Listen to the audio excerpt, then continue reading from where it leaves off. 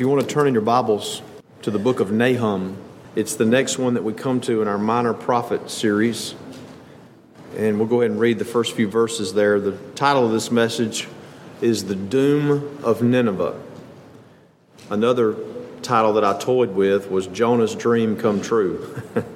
Because this is the same city that we dealt with in the days of Jonah about 150 years before.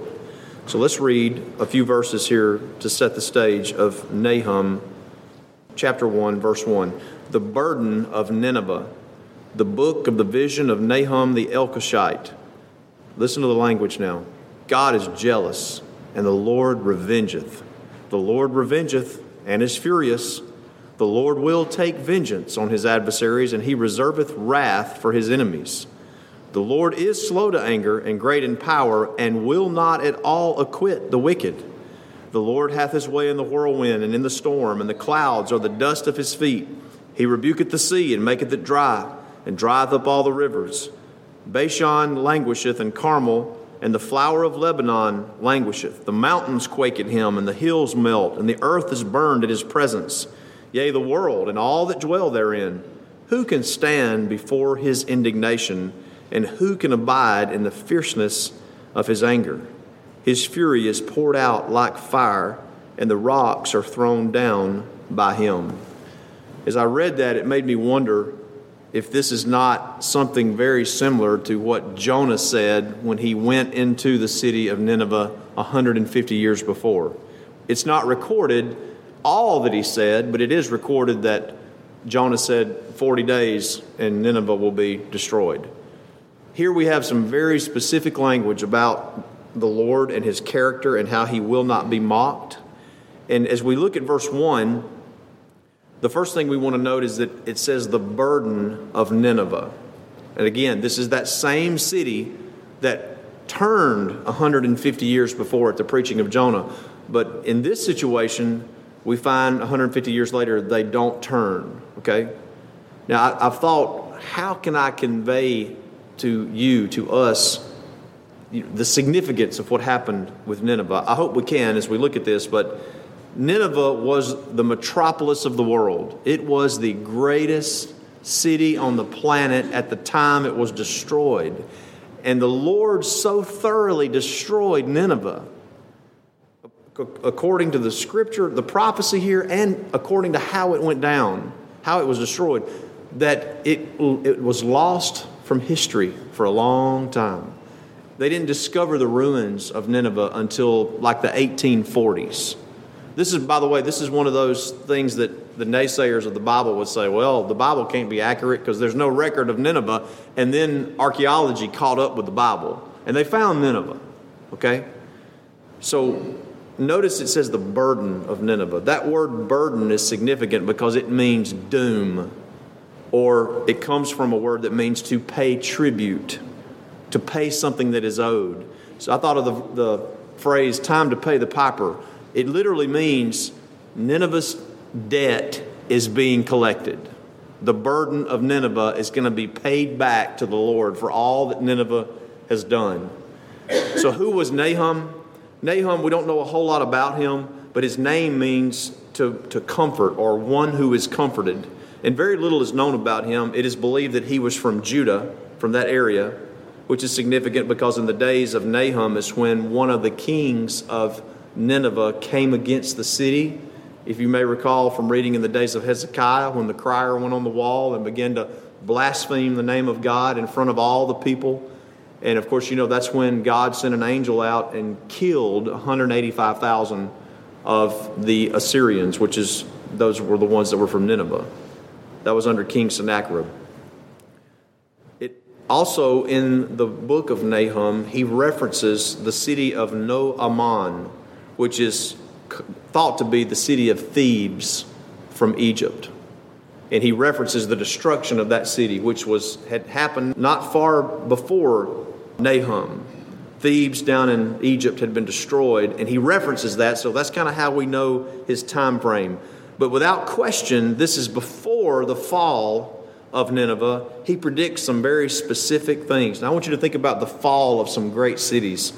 Back in the days of the Civil War, Atlanta was burned by General Sherman. I mean, it was a wiping out of that city. You think of, if you know anything about history, of the fall of Rome in the 5th century. You know, Rome did not really go down in some great battle. The barbarians, as they called them, that was some of your ancestors probably from Germany and other places. But the barbarians, they called them, just basically walked into the city and sacked the city with little or no resistance because nobody cared anymore. Nobody cared about Rome anymore. It is said in one of the histories that when the barbarians came into the Senate or into the Congress of Rome, at that time the Senate, that many of the senators just sat at their tables, sat at their desk, and they just slaughtered them one after the other, just staring blankly, because nobody cared about Rome anymore. You think about in the days of the Vietnam War, the fall of Saigon was a tremendous fall when the Americans pulled out of Saigon. It made me think of the fall of Afghanistan, how we pulled out of Afghanistan, and in 2 or 3 days, that place was overrun with wicked men. And even greater than all of those that I mentioned, and many others maybe that you could think of, even greater than that was the fall of Nineveh. This was an amazing city. The history of Nineveh, it was, at the time, it was one of the oldest cities in the world. It might have been the oldest, okay?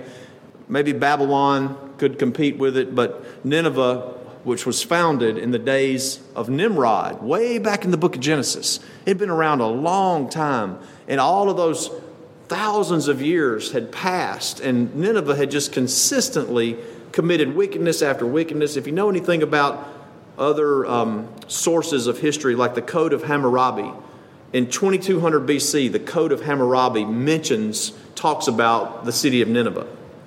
You come on down later than that, in the 800s BC, you find that Israel begins to come into contact with this expanding world power of Nineveh, the Assyrian Empire. They were vicious. I don't know if you remember some of the stuff I shared with you when we talked about Jonah, how vicious they were, how cruel they were. And you read about in some of the histories of Nineveh that survive, they mention Ahab, the king of Israel. They mention Jehu. Around 700 BC is whenever the account with Hezekiah occurred. And Nineveh's just winding down. It's winding down. So sometime in the 700s BC is probably when Jonah went there, and they repented in those days. But then another 150 years goes by, and the time is up. There's no turning this time. And I want you to notice in chapter 1 of Nahum, I want you to notice in verse 8 how the Lord spells out the utter destruction of this city. This is the greatest city on the... Think about New York. Think about San Francisco. Think about L.A. Think about Baghdad. Think other great... London. Think about the great cities of the world. And if you suddenly got word that it had been wiped out, and I don't just mean... Obviously, a nuclear bomb could wipe out a city, no question, but they didn't have a nuclear bomb in these days. But this city was wiped out in a very short period of time. And the people that survived, the few that survived, just fled into different areas. And the place was gone. Nothing left of it, just burned to the ground. Very similar to what happened at Jerusalem in AD 70. Wiped down clean to the ground. So look at verse 8 of chapter 1. It says, "But with an overrunning flood, he, God, will make an utter end of the place thereof, and darkness shall pursue his enemies." It says there would be an utter end. Notice that. Also it says in verse 9, "What do ye imagine against the Lord? He will make an utter end." You hear that? "Affliction shall not rise up the second time." There won't be a second chance at this. There'll be one assault and this place will be gone. But watch verse 10. "For while they be folded together as thorns." You ever tried to pull, when thorns get grown together, you got to try to pull them apart. They're so locked tight. You think there's no way that this place can be destroyed. He says, while they are folded together as thorns, and while they are drunken as drunkards, they shall be devoured as stubble fully dry. When the excavators, the archaeologists excavated Nineveh, they found large deposits of ash where the place had just been burnt to a crisp. Look at verse 12. "Thus saith the Lord, though they be quiet, and likewise many," though there's a multitude, there was many, many Ninevites, a great army, "yet thus shall they be cut down when he shall pass through." There would be complete destruction regardless of how many numbers there were in Nineveh. You remember the Lord with one angel slew 185,000 of the Ninevites when they came against Jerusalem. Now I want to read to you from a wonderful commentary that I've been reading on the minor prophets, and this one is specifically about Nineveh. I want you to hear this as we read from a man who did an exhaustive study of the book of Nahum. His name was Walter Mayer, and this is a quote from his study on the book of Nahum. It says, "To Nineveh came the distant chieftains who kissed the royal feet. Rebel leaders paraded in fetters," that means in chains. "Distant and deceitful kings tied with dog chains and made to live in kennels.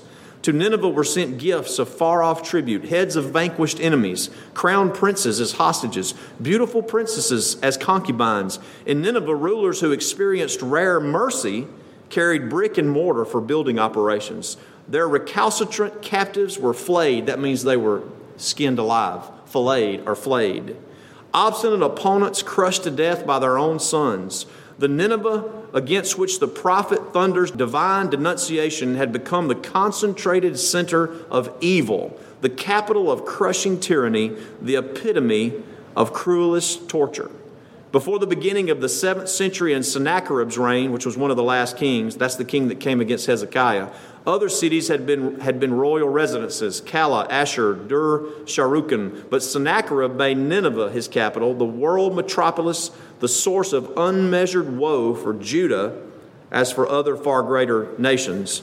This great city had existed almost from the beginning of time. Under Sennacherib, it rose to unparalleled strength and splendor, but it was to end. Within 90 years of Sennacherib's encampment before Jerusalem's walls, less than 100 years, Nineveh, the largest city in the world, was overthrown, never to be inhabited again, and it has never been inhabited since the days that the Lord destroyed the city. You talk about an utter destruction.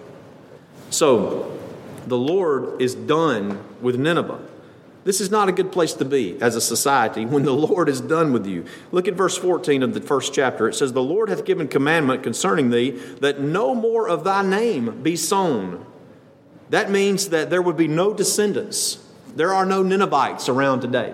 There's nobody that goes around saying, well, I come from Nineveh. I started thinking about that. There would be people around alive today that if they could trace their ancestry far enough back, they could say, well, I had ancestors that lived in Nineveh. But nobody knows that. See, it's so utterly removed from history that, I can tell you, well, the Springer side of my family, sounds like they came from Germany. And I can say, well, the McCool side of my family, it looks like they came from, Scotland, Ireland, somewhere over there. But nobody says, well, this side of my family came from Nineveh. It's gone, okay? The Lord said you would have no descendants from Nineveh. Out of the house of thy gods will I cut off the graven image and the molten image. I will make thy grave, and thou art vile. The Lord is going to cause Nineveh to be dead and buried. Now, the reason I belabor this and want to put this in front of you is because I want you to understand how the Lord feels about wickedness. We look around us and we say, look at the horrible crimes. Look at the horrible looting. Look at the child abuse. Look at the terrible drug use and drug activity that goes on in some of these great cities. Chicago, I think, is one of the murder capitals of the world. And we think, wow, how can the Lord let this go on? Well, the mind of the Lord is beyond your mind and my mind, but I can assure you He will not let it go on. He will either call the debt in of that wicked city, whatever the city is. He will call it in this lifetime, in real time, if you will. The Lord will either do that sometime, while there is time still going on, or at the end of time, He will completely judge it. You see? So don't think for a second that anybody's getting away with anything. The children of God, of course, covered by the blood of the Lamb. But we're not talking about just specific individual children of God. We're talking about the general wickedness of a terrible place like Nineveh. The Lord is going to dig the grave of Nineveh and bury it. The word right there where it says they were vile, He says, I will make thy grave, verse 14, for thou art vile. That word vile means light. It's the same word that's used in Daniel, the 5th chapter, whenever the handwriting appeared on the wall to the king. And he wrote, mene, mene, tekel, upharsin, whatever the whole thing was there. And the interpretation that Daniel gave was, thou art weighed in the balance and found wanting. It's the same definition of wanting. It means you're light. It means they were immoral. They had no morals. Anything goes. Does any of this sound familiar? They lived in a society where anything goes. Truth was relative to whoever and whatever they needed it to be. Verse 15, he says, behold, does this sound familiar? From Isaiah 40 and also from the book of Romans 10. Behold upon the mountains the feet of him that bringeth good tidings, that publisheth peace. Now how in the world could that be inserted in the middle of all this? Because the prophet is from Judah, remember? And Assyria, Nineveh, had afflicted Judah for all those many years. And he says, behold, this is a good message. This is good to know. It should be a relief to you to know that the Lord will not let the wickedness of the world continue indefinitely. That should be a relief. Now, we are very quick to step in the shoes of judgment, are we not? We say, those wicked people over there, that wicked city over there. You got to remember that true judgment starts with self-judgment, right? You have to look at yourself. But if we look at ourselves and we self-judge and we say, I'm a sinner, I need to repent, I need to fix this, I need to do better in this particular area of my life or that particular area. But we are authorized to look at something that's immoral or wicked and say, this is wicked, this is bad. So we can look at a city like Nineveh and say, what goes on there is terrible. Lord, help me not to fall into that kind of temptation. Now, chapter 2, I'm not going to spend too much time in chapter 2, but I encourage you to read it. Because chapter 2 describes the actual fall of Nineveh. If you'll read it carefully, you'll find that it describes Nineveh preparing for the invasion that's about to occur. It describes Nineveh's first sight of the enemy armies coming to the city. It describes the chariots of the enemy overrunning the suburbs outside the main city walls. And these city walls were tremendous. I talked to you about those when we looked at Jonah. But just remember, it's believed that 2 or 3 chariots could run abreast of each other or meet each other on the city walls. The city walls were possibly 60 miles around. It describes the defense of the city walls. It also describes in chapter 2 that the river that surrounded or went around part of Nineveh, that the river flooded. And did you know that's a historically accurate fact when it comes to the destruction of Nineveh? I'll share that with you in just a minute. It also talks about the plunder of the city after it fell, that there was no... Listen to this is crazy. Nineveh was one of the most rich cities on the planet. It was the richest city on the planet at the time that it was destroyed. The reason it was so rich is because they had plundered other nations. You can read about some of that, how they took tribute. They had tax money paid from places like Jerusalem or Israel or Judah for them to stay out and not destroy them. It even says at one point, I think it was one of the kings of Judah who took some gold out of the temple and gave it to the Ninevites so they would go away. And you know how much gold and silver, when the archaeologists dug up Nineveh, you know how much gold and silver was found? None. Not 1 penny was found in Nineveh. Because the Lord said, there'll be no reason to go back there when I'm through with that place. So the archaeologists, you can imagine, if you've ever seen Indiana Jones movies, they're always looking for the gold. They're always looking for something valuable, And you can imagine when the archaeologists started digging, they were thinking, we're going to find all kinds of money, gold, silver, coins. They found nothing. Because the Lord said Nineveh would be plundered like it plundered other nations. Historically accurate. Verse 13 of chapter 2 says, behold, I am against thee, saith the Lord of hosts. Now, when the Lord's against you, that's a bad thing.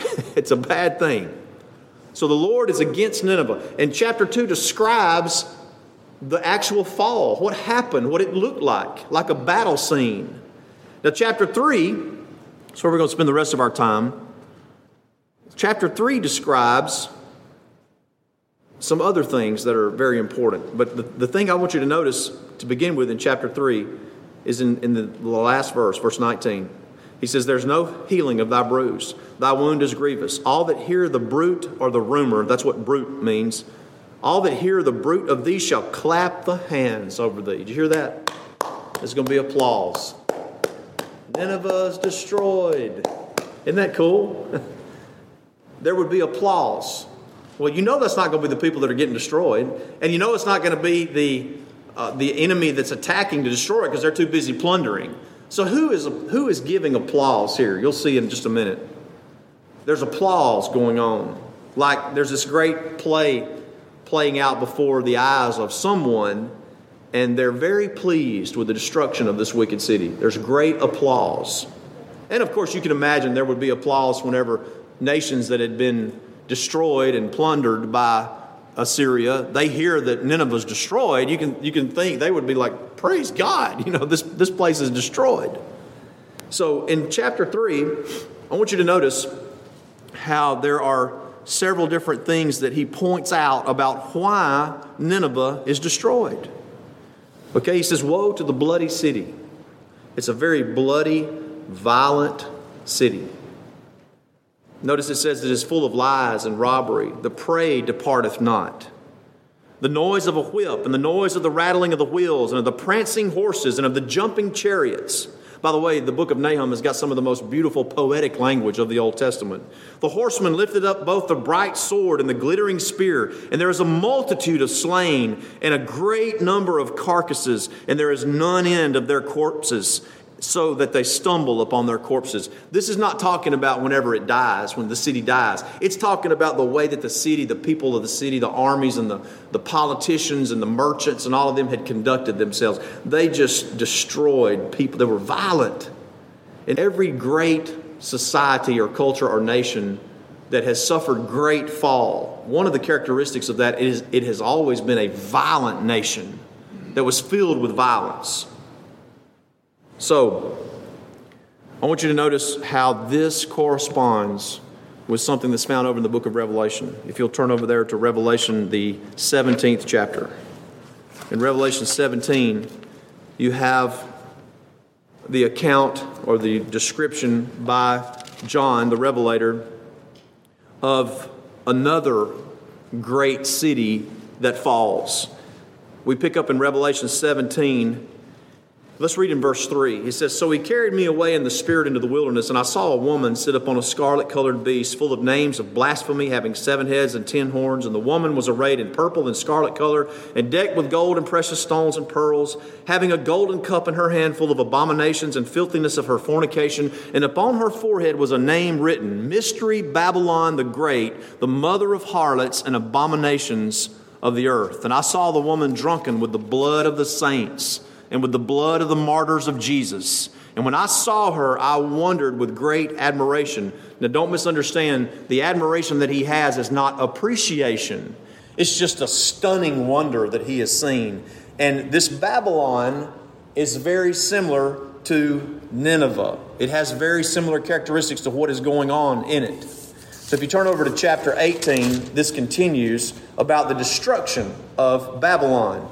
And some of you may be familiar with the song that we sing. It says, after these things I saw another angel come down from heaven, having great power, and the earth was lightened with his glory. And he cried mightily with a strong voice, saying, Babylon the great is fallen, and has become the habitation of devils, and the hold of every foul spirit, and a cage of every unclean and hateful bird. That's Babylon is fallen, the song that we sing. That's where it comes from. And what he's saying here is this is a picture of the end of time whenever the Lord finally and fully puts down the city of man. There's always a competition going on since the dawn of time. The city of God versus the city of man. And Babylon is the epitome of everything great that nature or the natural man has to offer. And here we find the Lord finally and fully puts it down. And there are some mournful songs going on while this is taking place. You'll see the similarities to this in the 3rd chapter of Nahum in just a minute. Look at verse 9 of Revelation 18. The kings of the earth bewail the destruction of Babylon. The kings of the earth who have committed fornication and lived deliciously with her shall bewail her and lament her when they shall see the smoke of her burning. This is when the Lord comes back and he finally puts down all authority and power he's already over it, but he shows himself and puts it down. At some moment there, the kings of the earth will mourn for the fall of this wicked city of man, standing afar off for the fear of her torment. And they say, alas, alas, that great city of Babylon, that mighty city, For in 1 hour is thy judgment come. You talk about swift destruction. Now there's other people that are crying out there. Look at verse 11. And the merchants of the earth shall weep and mourn over her, for no man buyeth their merchandise anymore. Everybody that's making money off of Babylon in the world cry out over the loss of Babylon. If you go on down to verse 17, for in 1 hour so great riches is come to naught, and every shipmaster, that's one that would carry travelers, and all the company and ships and sailors and as many as trade by sea stood afar off and cried when they saw the smoke of her burning, saying, what city is like unto this great city? You see, the men of the earth are mourning over the destruction of this city. They're thinking, I can't believe that it's going down. All of our good times that we had in Babylon, they're over. They cast dust on their heads and cried, weeping and wailing, alas, alas, verse 19. That great city wherein were made rich all that had ships in the sea by reason of her costliness, for in 1 hour is she made desolate. And then the tone begins to change. The scene shifts. Notice in verse 20, it says, rejoice over her, thou heaven, and ye holy apostles and prophets, for God hath avenged you on her. And if you turn over to the 19th chapter, that continues. It says, after these things I heard a great voice of much people in heaven saying, Alleluia, salvation and glory and honor and power unto the Lord our God, for true and righteous are his judgments. He has judged Babylon. And they're crying out in applause, rejoicing over the destruction of this wicked city that opposed God. For he hath judged the great whore, which did corrupt the earth with her fornication, and hath avenged the blood of his servants at her hand. And again they said, Alleluia. And her smoke rose up forever and ever. And the 24 elders and the 4 beasts fell down and worshipped God that sat on the throne, saying, Amen, Alleluia. And a voice came out of the throne, saying, Praise our God, all ye his servants, and ye that fear him, both great and small and great. And I heard as it were the voice of a great multitude, and as the voice of many waters, and as the voice of mighty thundering, saying, Alleluia, for the Lord God omnipotent reigneth. You see, on one hand, the people of the earth are crying and mourning over the loss of Babylon the Great. But in heaven, it's applause. Praise God. You got it, Brother Declan. It's applause. It's applause for the destruction of those that opposed God. And the same thing on a smaller scale is going on with Nineveh. In the 3rd chapter, we see that there's applause going on. As I told you, it's a city of blood. It's a violent city. Look at verses 1 through 4 again. The noise of a whip, the noise of rattling of the wheels. Verse 3, the horseman lifteth up the bright sword. There's a multitude of slain. Verse 4, because of the multitude of the whoredoms of the well-favored harlot, the mistress of witchcrafts that sell nations through her whoredoms and families through her witchcrafts. Y'all catch that? This is the destruction of the family that's going on here. It's a city of blood. It's a city of deceit and full of lies. According to verse 8, it's a city of plunder. Notice it says, art thou better than populous No? That's a reference to Thebes, it is believed, that was situated among the rivers and had waters round about it. Ethiopia and Egypt were her strength, and it was infinite. It looks like this city will never go down. Nobody can ever stop the corruptness of this city. But she was carried away. Verse 10. She was plundered. I'm going to read to you another spot from the book that I've really been enjoyed studying that deals with Nahum. And it says this. On a monument commemorating the first 18 years of his reign, I can't even pronounce this guy's name, but this particular king declared, listen to this. Great number of them in the land of Kiri I slew. 260 of their fighting men I cut down with the sword. I cut off their heads. I formed them into pillars. I don't really understand that, but it sounds terrible. He formed their heads into pillars. Bubo, son of Bubah, I flayed or skinned alive in the city of Arbela, and I spread his skin upon the city wall. You just get that picture in your mind. A man's skin. You know, you think about how people put a bear skin rug on the floor, or they put deer antlers on the wall. These men were so wicked and cruel that they would skin people alive and put their skins up on the wall. I wouldn't sleep very good in a place like that, would you? They did. I flayed all the chief men in the city of Suru who had revolted, and I covered the pillar with their skins. Some I walled up within the pillar. Some I impaled upon the pillar on stakes, and others I bound to stakes round about the pillar. They really were fascinated with pillars, weren't they? Many within the border of my own land I filleted, and I spread their skins upon the wall, and I cut off the limbs of the officers, of the royal officers who had rebelled. Ahibaba I took to Nineveh. I flayed him. I spread his skin upon the wall of Nineveh. 600 of their people in the city of Huleh, warriors, I put to the sword. 3,000 captives I burned with fire. I did not leave a single one among them alive to serve as a hostage. Their corpses I formed into pillars. Their young men and maidens I burned in the fire. 3,000 of their people in the city of Tela I put to the sword. Many captives from among them I burned with fire. Some I cut off their hands and their fingers, and from others I cut off their noses, their ears, and their fingers. Of many I put out the eyes. I made one pillar of the living and another of heads, and I bound their heads to posts or tree trunks round about the city. You imagine living in a city like that? These people were mean, cruel, and that's why it says there is none end of their corpses. They were a city of violence, and they stumbled upon their corpses. Listen to what it says here. Thousands of tablets uncovered in the Mesopotamian valley show abysmal superstition or witchcraft in the city of Nineveh. Hundreds of sorcery incantations have been brought to light. Astrology flourished. For the Assyrians, the world was filled with omens to be found, listen to this now, in moths, swallows, pigs, scorpions, wild oxen, sparrows, doves, cows, rats, crows, worms, dogs, hens, grasshoppers, lambs, sheep, foxes, fish, snakes, jackals. Amulets of stones, plants, bones, and insects were worn to ward off evil spirits. These people were incredibly superstitious. So you say, well, you kind of feel bad that the Lord had to judge them. These people, this society was corrupt. It was ruined. And in the final days of this city, you find that there were 3 failures. There was a failure of the army. There was a failure of the merchants. And surprisingly, there was a failure of the civil servants or the politicians. In the 3rd chapter here, you read in verse 13, listen to this. Behold, thy people in the midst of thee are women. Now, that's not a very politically correct statement today, is it? But what he's referring to the army.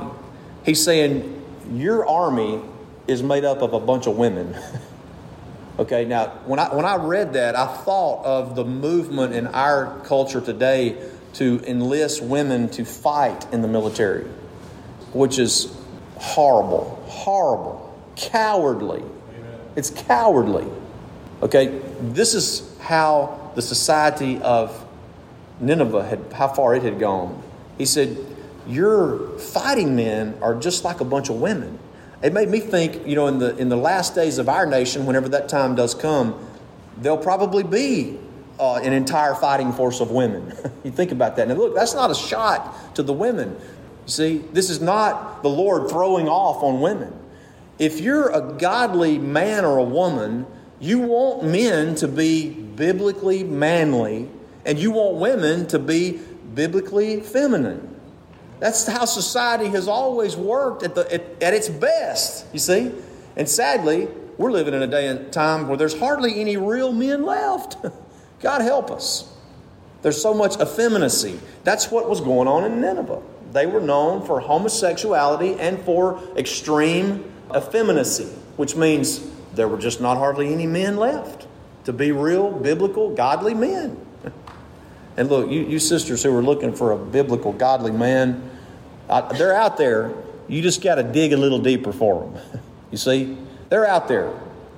But it's just not as common anymore. And me preaching something about that, they would say terrible things about me just preaching that that's appropriate and that's godly. See, they were noted for effeminacy in the days of Nineveh. And basically the prophet's saying, your armies are made up of a bunch of sissies. How are they going to be able to stand? And not only that, verse 16 it says, thou hast multiplied thy merchants above the stars of heaven.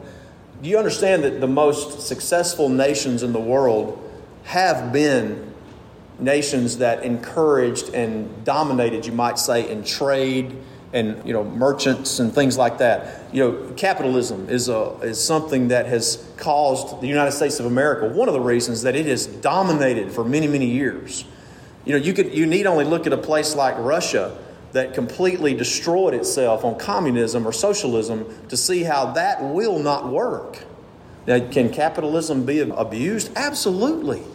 In whatever level of capitalism or trade that they had in Nineveh, it was abused. Notice it says that thou hast multiplied thy merchants above the stars of heaven. You could go to Nineveh and get anything you wanted, buy anything you wanted, probably buy it on credit. You could do anything you wanted to do in Nineveh. It was all available there. And notice it says in verse 17, this is kind of funny. Thy crown, the crowned means the politicians, the civil servants. Verse 17, thy crown are as the locusts. Can we identify with that? Politicians were everywhere. There were lifetime politicians. That's all they did. Civil servants, so to speak. And it's not to say that you can't be a politician and you can't be a civil servant, but they had abused this. There were so many. There was so much bureaucracy.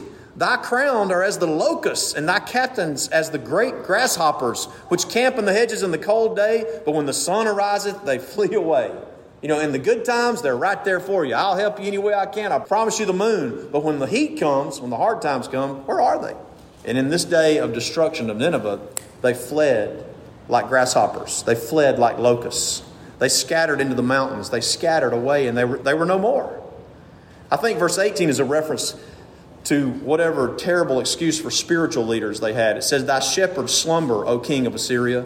Thy nobles shall dwell in the dust. Thy people is scattered upon the mountains, and no man gathereth them. To me, that's a reference to their spiritual leaders, which they were idolatrous. They didn't have any spiritual leadership. They sacrificed their children. It was a violent, very, very violent nation. And when it finally went down, when the nation finally was destroyed. And by the way, when I say the city of Nineveh, it was the nation of Assyria, the capital of the nation. So when it finally went down and was destroyed, the history records that there was a lot of rain at that time. And by the way, that's referenced. The flood is referenced in the book of Nahum. But there was a lot of rain, abnormal rain in that period of time, and the river overflowed. And the foundations of part of the wall was completely undermined, and it collapsed. And so the enemy could just walk right into the city through the collapsed area.